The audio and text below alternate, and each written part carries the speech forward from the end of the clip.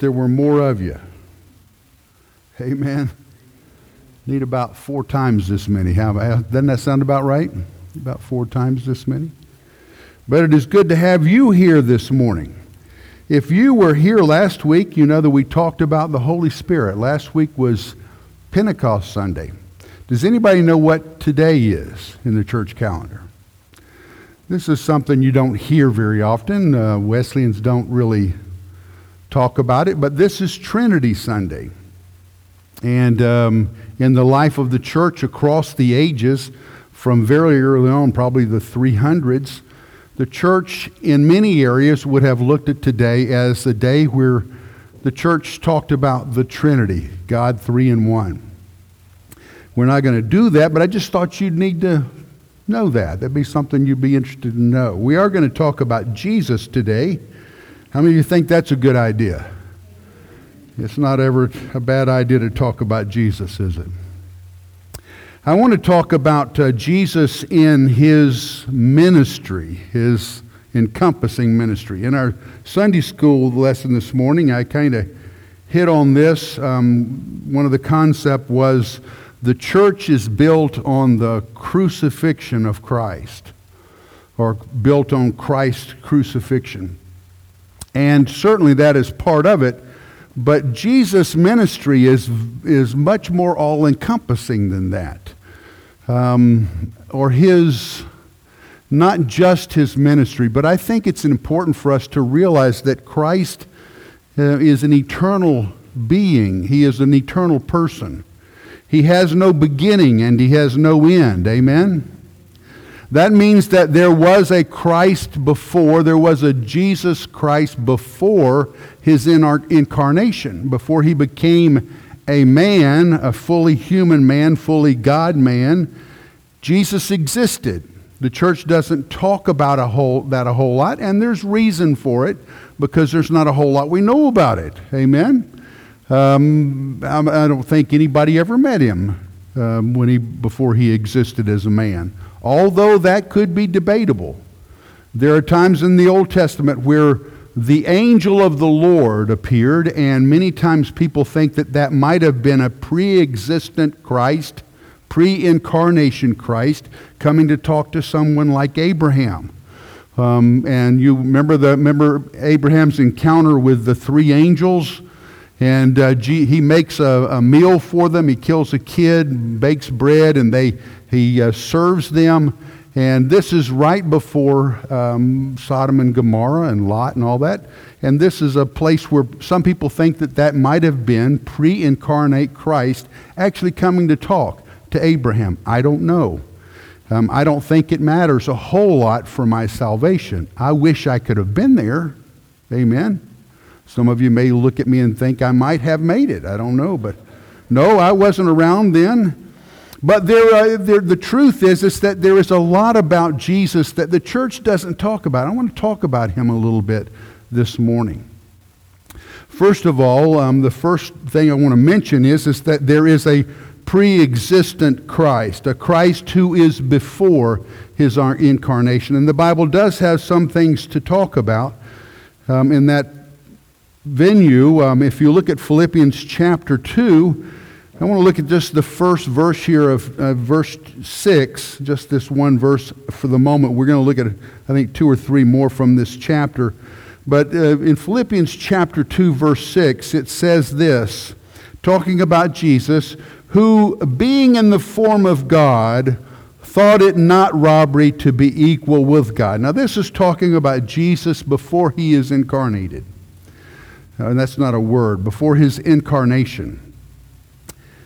Jesus, who being in the form of God, thought it not robbery to be equal with God. That's a curious phrase. It's a curious phraseology. The way it's phrased is curious.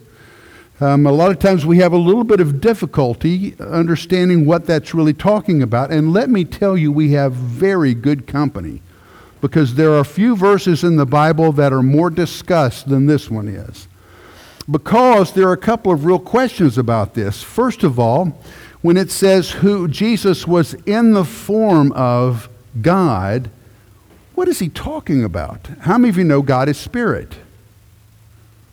Isn't he? If you know that God is spirit, you could nod your head like this. You're right, Mark. We're awake and you're right. Amen? God is spirit. So when Paul says that Jesus was in the form of God, what is he talking about? How can a spirit have a form, right?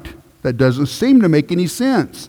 That's the reason early on the church translators translated Holy Spirit sometimes Holy Ghost, because they sort of thought that too, that it helped them understand that this was somebody who did not have a physical form. And Jesus is being described here as being in the form of God. What Paul is saying is that Jesus shared the form of God. He alludes to it again in Colossians chapter 1, verse 15. It says, who is the image of the invisible God, the firstborn of every creature.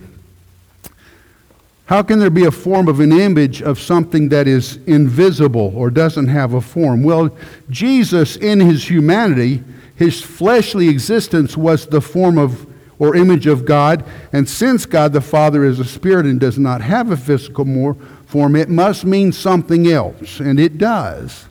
It isn't talking about a physical form, although when Jesus comes in his physical form, he says, if you have seen me, you've seen the Father. Well, he's not talking about if you've seen my flesh, you've seen the flesh of the Father. He's talking about if you've seen me, if you've seen who I am, then you've seen the Father. And that's what this is talking about, who in the form of God. What is he talking about? Well, there has to be something there that Jesus did have that he has to give up, because it talks about wasn't robbery to be equal with God, and it goes on to say that he gave something up. Amen? What was it that he gave up, that he shared with the Father? Well, it couldn't have been something like his moral character. He couldn't have given that up. Amen? I mean, he didn't, when he came to earth, he didn't cease being like the Father in the sense that he was no longer moral, or his morality was questionable, so that couldn't possibly be it. As a matter of fact, there are verses that talk about Hebrews chapter 4, verse 15, for we have not an high priest which cannot be touched with the feelings of our infirmities. In other words, Jesus understands the things that we struggle with, but he was also in all points tempted like as we are, yet without sin. So Jesus was continuously moral in his character. He was without sin, pre-existent, and he was without sin when he came to earth. So when it talks about him being in form, that still is in agreement with the form of God, the spirit that he had. And it's when you talk about that form, I sort of went over this. I think that it's really talking more along the lines of his glory, the glory that he had with the Father. And we're going to talk about that. I don't want you to forget that, because it's so important. When it says he was in form like God, it's talking about, I believe, his glory that he shared with the Father. But the other thing that he didn't give up, besides he didn't give up his moral character, he also didn't give up his power.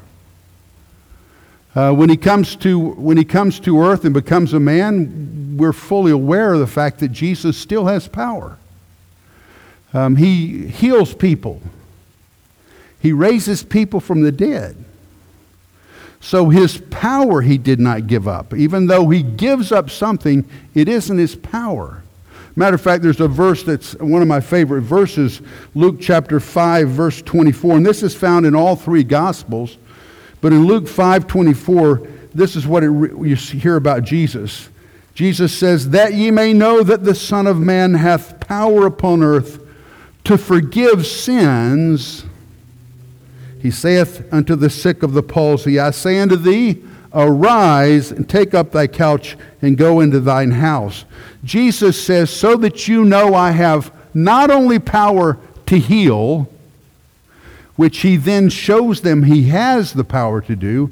He says, so that you'll know I have power to forgive sins, I'm going to show you the power I have to heal or to raise from the dead or to give back the life that has been taken away from somebody. And that was the power of Jesus. He still has that. So he doesn't give that up when he becomes human.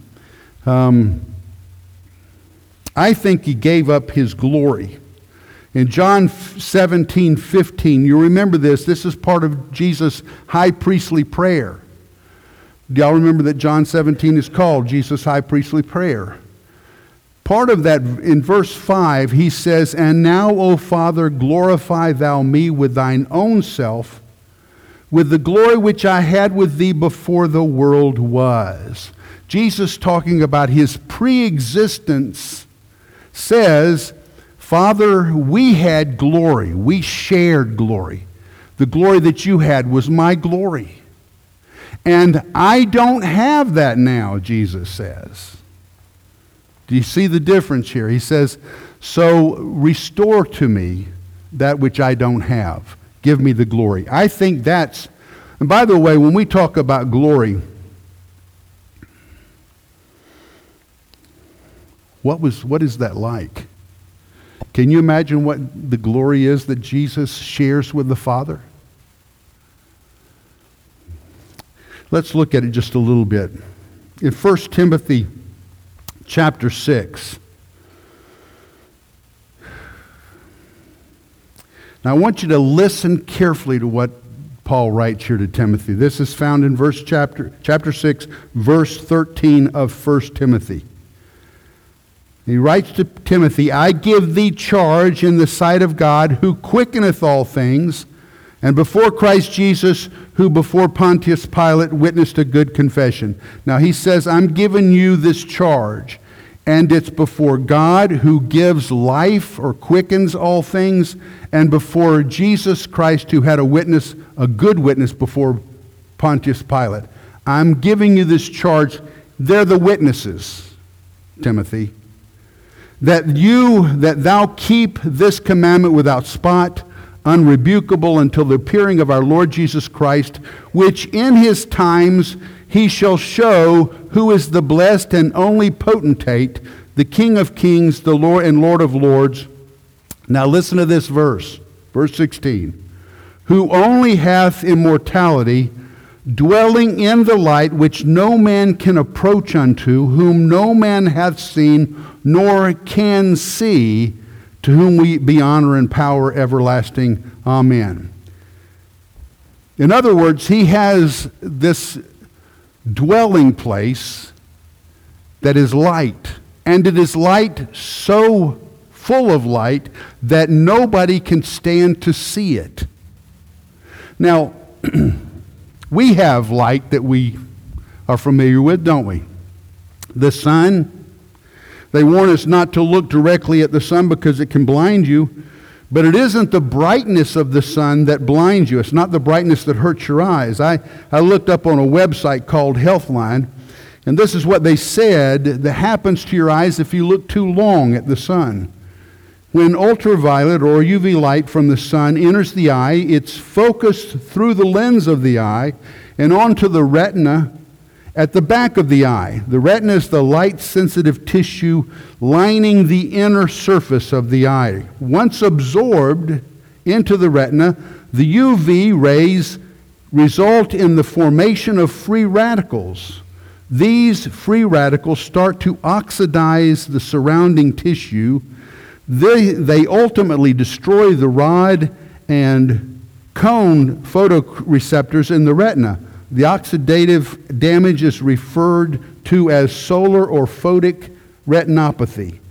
Damage can occur in as little as a few seconds of staring directly at the sun. Now that's, to us, that is about the brightest light that you can conceive of. And the bulk of its damage to us, if we stare at it too long, is that we begin to lose our sight. Now that's bad. It's pretty bad. Amen? How many of you have ever had skin cancers cut off? So the sun can do damage to your skin if you're exposed to it over and over again. But it's nothing compared to the light that the Lord Jesus lives in. It's so powerful a light that we could not stand to be in it at all. We couldn't even stand to look at it. I wish we could get just the barest understanding of what that glory must be. A glory that so far exceeds our ability to comprehend it. It kills us if we're in its presence.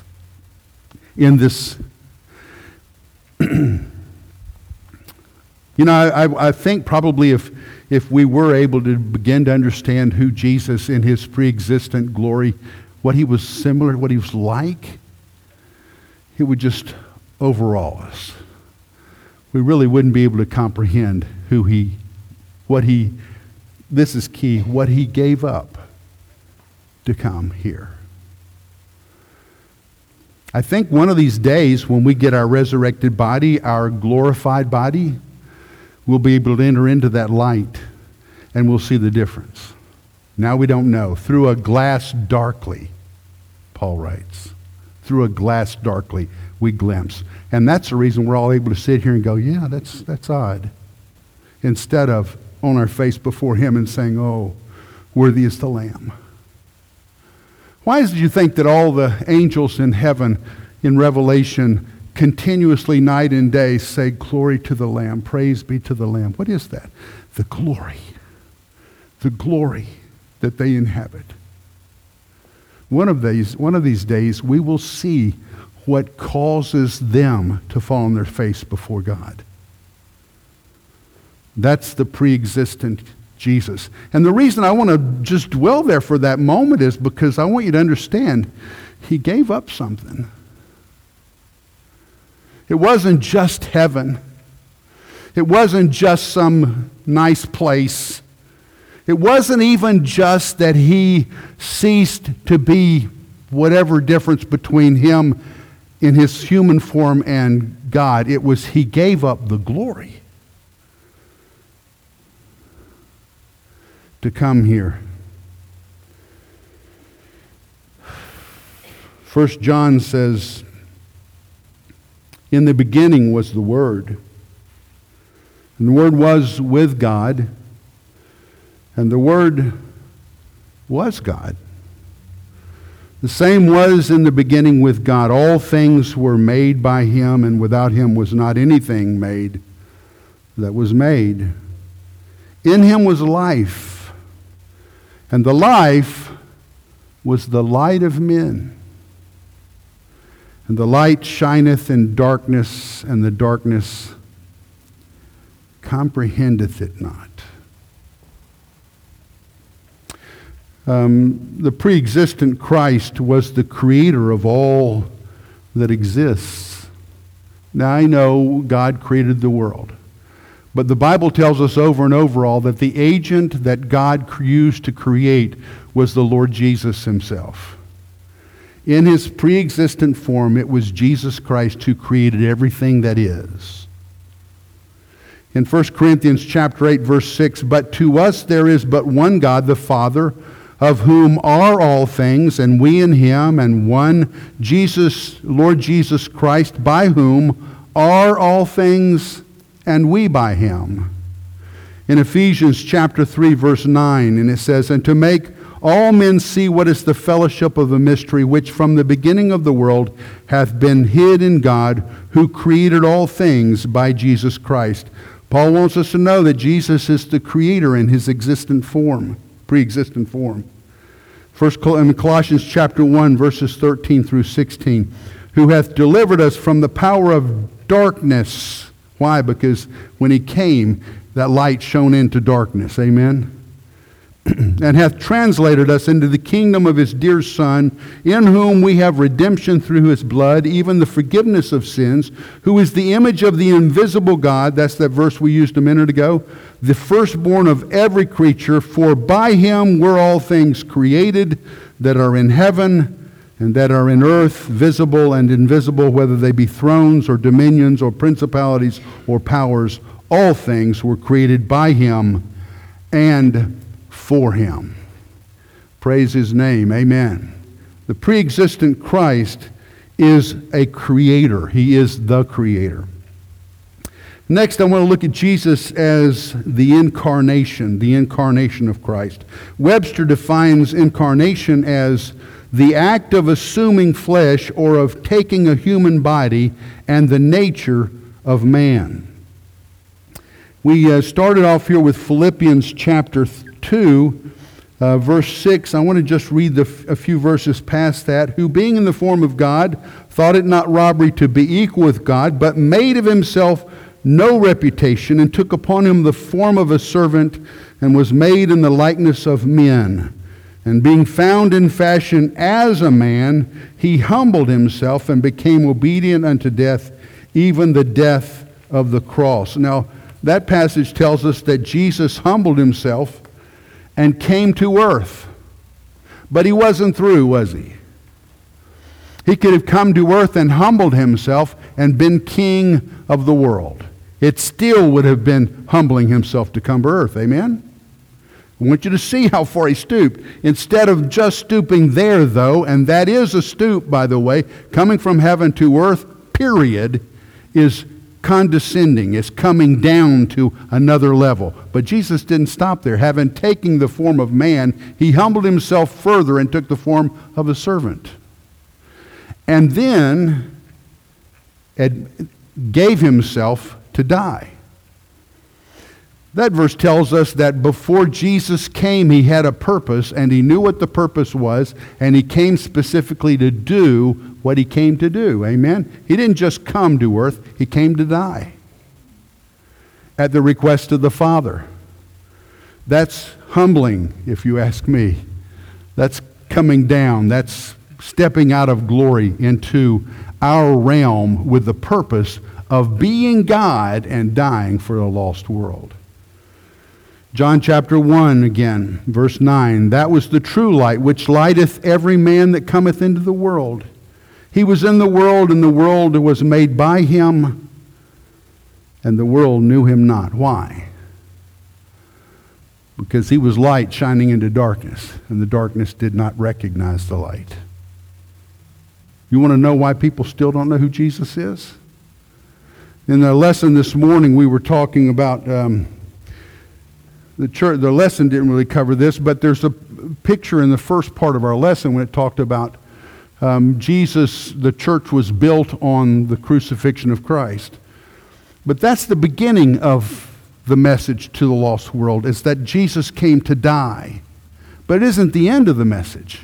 It's just the beginning. It's where everyone in darkness needs to hear that the light has come and it's paid the price to transfer you from darkness into light. That's the beginning of the message. The message has to be heard that we're all lost in sin, and there has to be a Savior who comes and out of our darkness translates us from the world of the kingdom of darkness into the kingdom of light. Why? Because he is light. He is the life, and the life is the light of men. And Jesus has come to do that for us. And so he steps out of glory and he came unto his own, and his own received him not. Why? Because they didn't know him. They didn't recognize him. But as many as received him, to them gave he power to become the sons of God, even to them that believe on his name, which were born not of blood, nor of the will of the flesh, nor of the will of men, but of God. And the Word was made flesh and dwelt among us, and we beheld his glory, the glory as of the only begotten of the Father, full of grace and truth. By the way, it talks about we beheld his glory. What did we see in him? If he gave up glory to come to the earth, what was it? What was the glory we saw in him? His sinlessness, his perfection, his being the kind of person that we would look to and we'd say, I don't know what it is about him, but I want what he has, and I want to follow him. Can you imagine what it was like for the disciples to hear this guy come alongside the sea and say, listen, follow me. Give up everything you've got and just follow me. I'm going to make you fishers of men. What makes anybody do that? I'm pretty sure if I try that on anybody here this morning, y'all are going to look at me like I lost my mind. I ain't following you nowhere. But Jesus could say something simply like that, and because of the glory that he was, men said, I don't know what it is, but I want that. What an amazing God we serve. And truly his plan is a mystery to us, isn't it? How could God arrange what he's arranged? Only God could do it. And the Word was made flesh and dwelt among us, and we beheld his glory, the glory as of the only begotten of the Father, full of grace and truth. John bare witness of him and cried, saying, This is he of whom I spoke. He that cometh after me is preferred before me, for he was before me. And of his fullness have we all received in grace for grace. For the law was given by Moses, but grace and truth came by Jesus Christ. No man hath seen God at any time. The only begotten Son, which is in the bosom of the Father, he hath declared the Father. So Jesus declares by his incarnation the very character of God. Why did the world not know him? The world of men was separated from God by sin. They were blind and dwelt in darkness. But God loved his creation and wasn't willing that it continue to suffer from the awful effects of sin. And so, as an expression of his great love for a lost world, he sent his Son to die for us in our stead. And that brings us to the next passage that we look at from the life of Christ, or the work of Christ. And that's the death of Jesus, the death of Christ. Romans chapter 5, verses 8 and following. But God commendeth his love toward us, in that while we were yet sinners, Christ died for us. Much more then, being now justified by his blood, we shall be saved from wrath through him. For if, when we were enemies, we were reconciled to God by the death of his Son, much more, being reconciled, we shall live by his life. And not only so, but we also joy in God through our Lord Jesus Christ, by whom we have now received the atonement.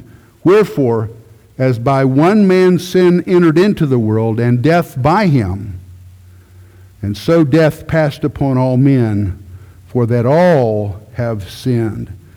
So Jesus comes and he does what we need that only he can do. He dies for us. Going down to Romans chapter 5, verse 18, it says this, Therefore, as by the offense of one judgment came upon all men to condemnation, even so by the righteousness of one the free gift came upon all men unto justification in life. For as by one man's disobedience many were made sinners, so by the obedience of one many be made righteous. And God's people ought to say, praise the Lord for that. What a beginning it is for any of us who trust in the Lord Jesus Christ, who believe on him and what he accomplished at the cross. We have everything to praise him and thank him for. Our very life is contingent on the fact that Jesus died for us. But he's not through, is he? If he were, Paul says, we would be the most sorrowful people that the world has ever seen if he only died for us. But he did more than that. He was resurrected. In 1 Corinthians chapter 15 it says, For since by man came death, by man also came the resurrection of the dead. For as in Adam all die, even so in Christ shall all be made alive. But every man in his own order, Christ the first fruits, and afterward they that are Christ's at his coming. Now, in Matthew chapter 28, this is sort of the Great Commission, although it's a little bit different. But Matthew 28 is one of my favorite passages. And it says, Then the 11, this is beginning with verse 16, Then the 11 disciples went away into Galilee unto a mountain where Jesus had appointed them. And when they saw him, they worshipped him, but some doubted. And I wonder why they doubted. They saw Jesus and some doubted. Some people say, well, he was far away when they first saw him, and when they got closer, they could tell it was Jesus. I think he was changed. My personal guess is that Jesus was different. This is after he's resurrected. He meets them at an appointed place, and they don't recognize Jesus. And remember that the people in the boat, whenever they're fishing, and Jesus is on the shore, And it's what he says that John clues and says, wait, that's Jesus. And Paul jumps in. They didn't recognize him. On the way, they walk by on the road to Emmaus. What is it the disciples say? They don't know who he is. Except for when he breaks the bread and prays, and their eyes are open so they understand who he is, they don't recognize him. Something had happened. Jesus was different when he was resurrected. As a matter of fact, in the upper room, what does he have to do? He says, see the scars? Reach your hand in and touch. Why? They didn't recognize him. I don't know whether we'll be recognizable, but I know we'll be different. Amen? There's coming a day whenever we'll be resurrected and we'll have glorified bodies, and we're going to be different. Now, I want to tell you this. This is going to surprise. I know I look good, but I used to look better. Life has not been good to me. Anybody here say, yeah, I understand that. I think when we get to heaven, we're going to look like sin has never touched this body.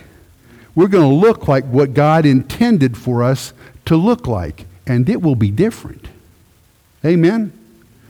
I mean, I got scars from surgery. I got broken bones that ache and little things that just, as I get older, I got appendages I never knew were going to be there. There's stuff hanging off of me, tags and whatever. I go, oh, man, that's ugly. But I'm not going to be looking that way when I get to heaven. I'm going to have a different body. It's going to be a different body. I don't know what it's going to look like, but you probably wouldn't even recognize me. Amen? The resurrected Christ. When they saw him, they worshipped, but some doubted. And Jesus came and spake unto them, saying, all power is given unto me in heaven and on earth. How many of you have an NIV? What does that verse say? Matthew 28, verse 18.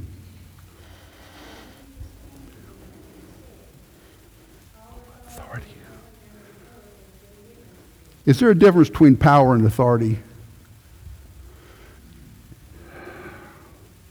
Not necessarily in function, but certainly in the way we understand it. If I say that I have all power, that just means I'm strong to most of us, doesn't it? Just means I'm really strong, and boy, I can do stuff that people who don't have as much power as me can do. But authority is totally different. Authority is like a king kind of word, isn't it? When you have authority, it means that nobody, if all authority is yours, it means there's nobody above you. You're the top dog. Whatever you say goes. Jesus says, that's what he's saying here. I don't think it's the word that we would understand as power. It's authority. All authority is mine. By the way, authority is a hard thing for the church. Did you know that? We don't like authority. Now, I know if you have some, you like yours. Amen? How many of your moms and dads, you like your authority over your kids? You wish you had some more when they get to be teenagers, don't you? Because suddenly your authority begins to erode and they don't listen to a thing you say anymore. Authority is an important thing. Do you know that there is authority that each of us is under, whether we recognize it or not? Did you know that when you're under authority, if you aren't keeping yourself under authority, it's a sin? Did you know that? That's the reason you've got to be very careful. You don't like Joe Biden? Be careful. You're under his authority. Better be careful what you say. As we talked about in Sunday school, we better be praying for him. Why? Because God has placed him where he is today. Amen. He don't just place the president that you love there. He places the one that's there. Because without God's authority, he wouldn't be there. And by the way, God gives us exactly as authority who we need. Amen. America is in real good shape. Why? Well, we do everything we can to please God, don't we? So is it any wonder we get what we get? And I'm not talking about just Joe Biden. I'm talking about just about every president you can think of for the last 50, 60, 100 years. In my lifetime, we've had some doozies, haven't we? Bill Clinton, Tricky Dick? That's one on both sides, just sort of even things up for you, understand? We get pretty much what we pray for. We've forgotten how to pray for those in authority over us, and we get what we prayed for. But Jesus said all authority has been given him in heaven and on earth. Well, it doesn't look like it, does it? Did you know that he has authority? Listen, authority is something that it only becomes evident when it's exercised. You understand what I'm saying? You can have authority over your children, but if you see that they're about to touch a hot stove, and it's not hot, but it's hot enough to where it will get their attention, you have authority to stop them. But you might think, I'm going to let them see it's hot. Well, you have the authority, you just didn't exercise it. Amen? Amen? There are times when that happens, isn't there? We about protect our children where they're not ready for anything that life offers. But you understand the application.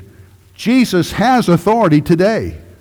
He doesn't exercise it sometimes because he lets us put ourselves in a place where we have to pay the price for what we do. And that's exactly where America is today.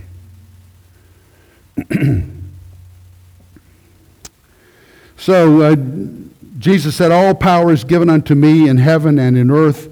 Go ye therefore and teach all nations, baptizing them in the name of the Father and of the Son and of the Holy Ghost, teaching them to observe all things whatsoever I have commanded you.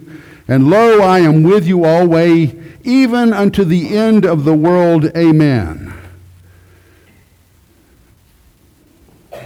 How many of you believe Jesus has authority? How many of you believe Jesus has power? How many of you are walking by faith with your life that his authority and his power can help you do whatever he calls you to do, so you have no reason to fear or back away? You just do what Jesus... How many? Raise your hand. Oh, not many of us there.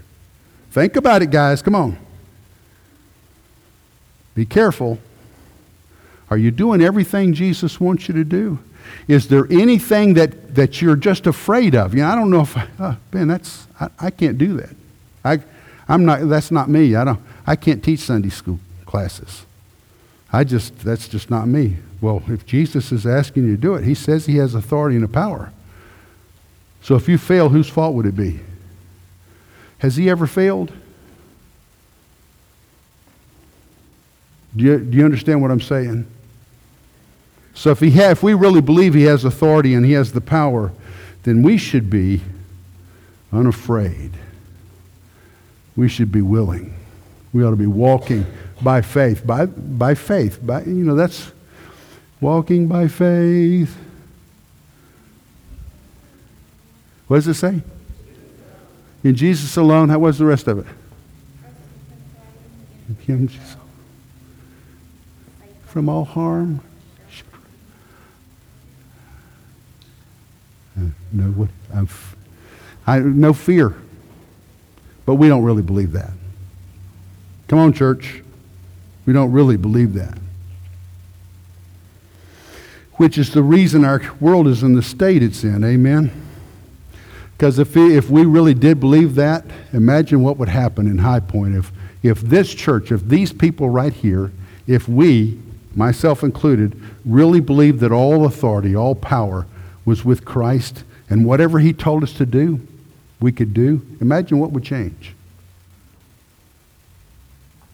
All right. This is from Colossians chapter 1, one of my favorite passages here. There's a passage here that just freaks me out, but I love this. Colossians 1:17, and he is before all things, and by him all things consist. Does anybody know what that means? All things consist. Anybody have another translation? All things hold together. Anybody know what gravity is? Oh, it's Jesus. Right? Anybody floated off the earth today? If you ask scientists today, they cannot tell you what gravity is. It's like a revolving door. What's gravity? It's what holds you to the earth. What holds you to the earth? Gravity. We don't really understand it. The Bible says that in Jesus, gravity works. It's Jesus. It's a spiritual force. But he says that everything, what holds our atoms together? You got a nucleus, and you got these little nuclei and protons and electrons spinning around. What keeps them from spinning off into space? Jesus. That's what that verse says. You give me a better reason.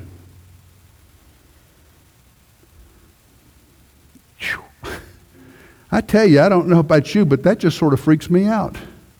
Jesus holds everything together.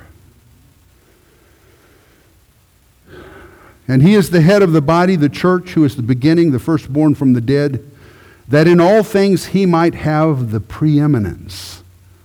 For it pleased the Father that in him should all fullness dwell, and having made peace through the blood of his cross, by him to reconcile all things unto himself. By him I say, whether they be things in earth or things in heaven. And you that were sometimes alienated and enemies in your mind by wicked works, yet now hath he reconciled in the body of his flesh through death, to present you holy and unblameable and unreprovable in his sight.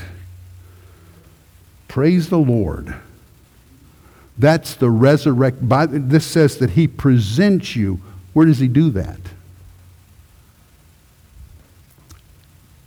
In his resurrected form, he sits at the right hand of the Father, and he says, let me present to you Mark.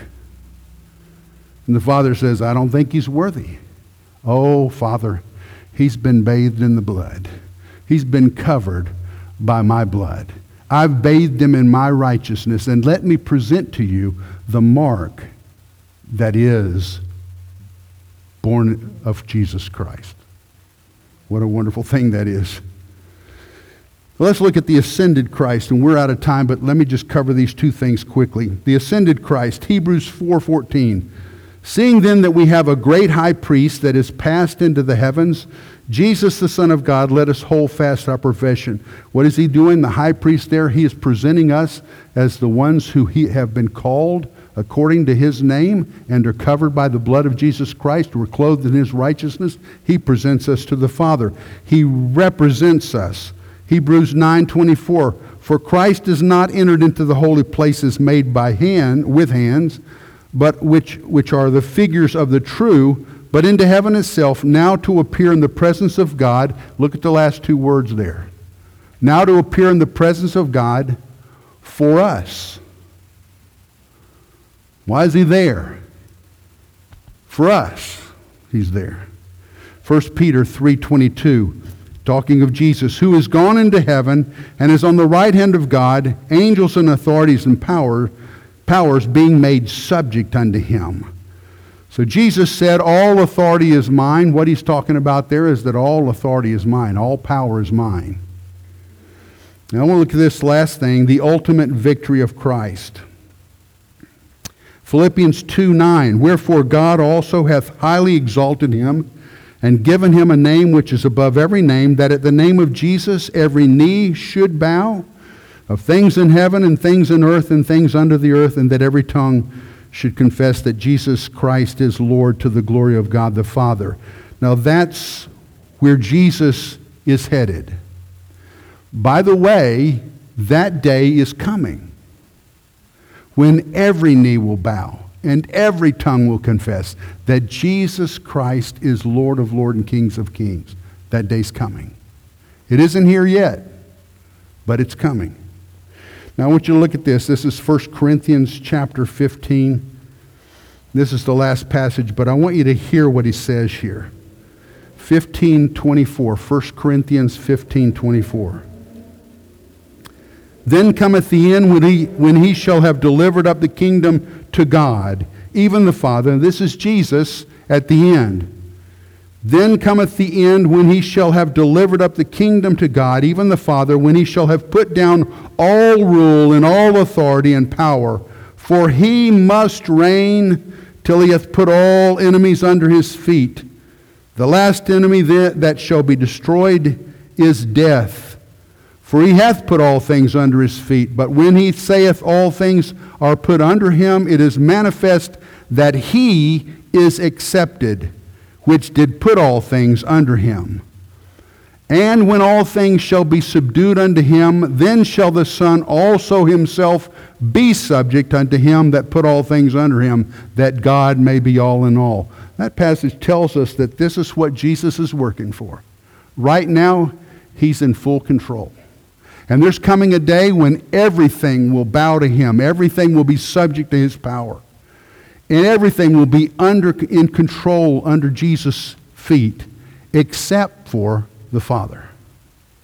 And when that happens, when Jesus has completely won the victory, he's going to handle the whole ball of wax to the Father and say, Father, here's what you've blessed me with, and now it's under your authority, as am I.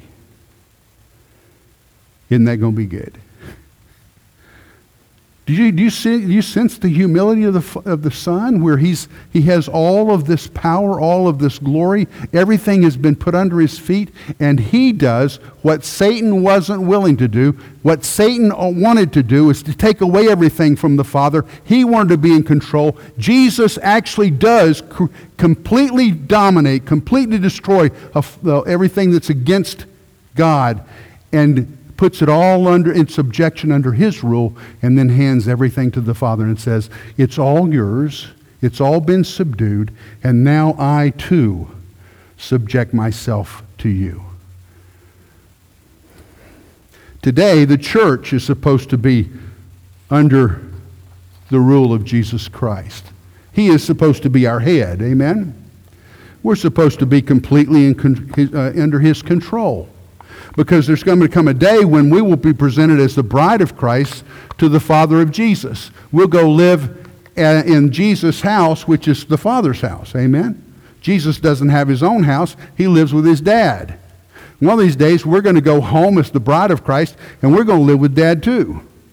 When that happens, everything will be as it should be. God will be all in all, and we'll all be under him as his children. That's Jesus.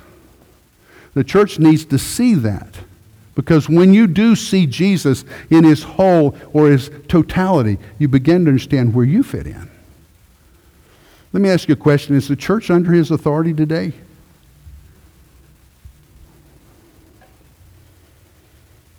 Let's ask the Methodist Church. We're trying to decide if the Bible's true. And they're just the ones that are doing it now. There are about 4 or 5 that have already decided it isn't true. Homosexuality is okay. You can have homosexual pastors. It's just fine. Is the church under Jesus' authority today? Is our church under his authority? Because that has to be our number one priority. I want you to hear this. If you're not under Jesus' authority, he can't bless you. If you're not under Jesus' authority, your effective work in your community is hindered. Are you under his authority? Because that's where everything begins for the body of Christ. He must be the head of our church. He must be. The Lord Jesus Christ himself. So as you think about you've got a pastor coming who's going to be excited. I know he already is. You're excited about a new pastor coming. I want you to think about asking the Lord to re-image your mind. Lord, as a part of this local body of Christ, am I under the headship of the Lord Jesus? Am I under the headship of the leadership in the church? Will I be submissive to the pastor when he comes? Did you know he's your authority? You can say amen there. The pastor should be your authority. Amen? If he's God's man, he's put here as the leader of the church. Are you willing to be under his authority? If you aren't, then you got a problem. These are important questions you have to ask yourself. All churches have had problems in the past. Most of them have had to do with this single issue. Where's authority in your church? Where's the authority? It's everywhere in the spiritual realm. Wives, submit yourselves to your husband, who is your authority. Husbands, submit yourself to the Lord Jesus Christ. Give yourself for your wife like Christ gave himself for the church. Do you see authority here? Where's authority in your life? I have struggled with that issue my whole life because there was a rebellious streak in me as a child. And early on in my Christian life, I began to realize my biggest issue was who was in charge in my life. Because I like being in charge. I'm just like some of you, amen? Maybe there are somebody you like to be in charge of your life. I have to submit to authority in my life. It's changed the way I look at politics, amen? Because that's authority. You ever hear Paul talk about Nero? No. Nope. You hear talk about that he's in the household of Caesar. That's as close as you come to it. Why? Wasn't because Nero wasn't a bad guy. He was. But Paul said, I pray for him. He's in God's hands. I don't have anything bad to say about him. He's in God's hands. Amen. I'm through. Come on. Just go ahead and close. All right, let's all stand then. Ask the Lord to go with us.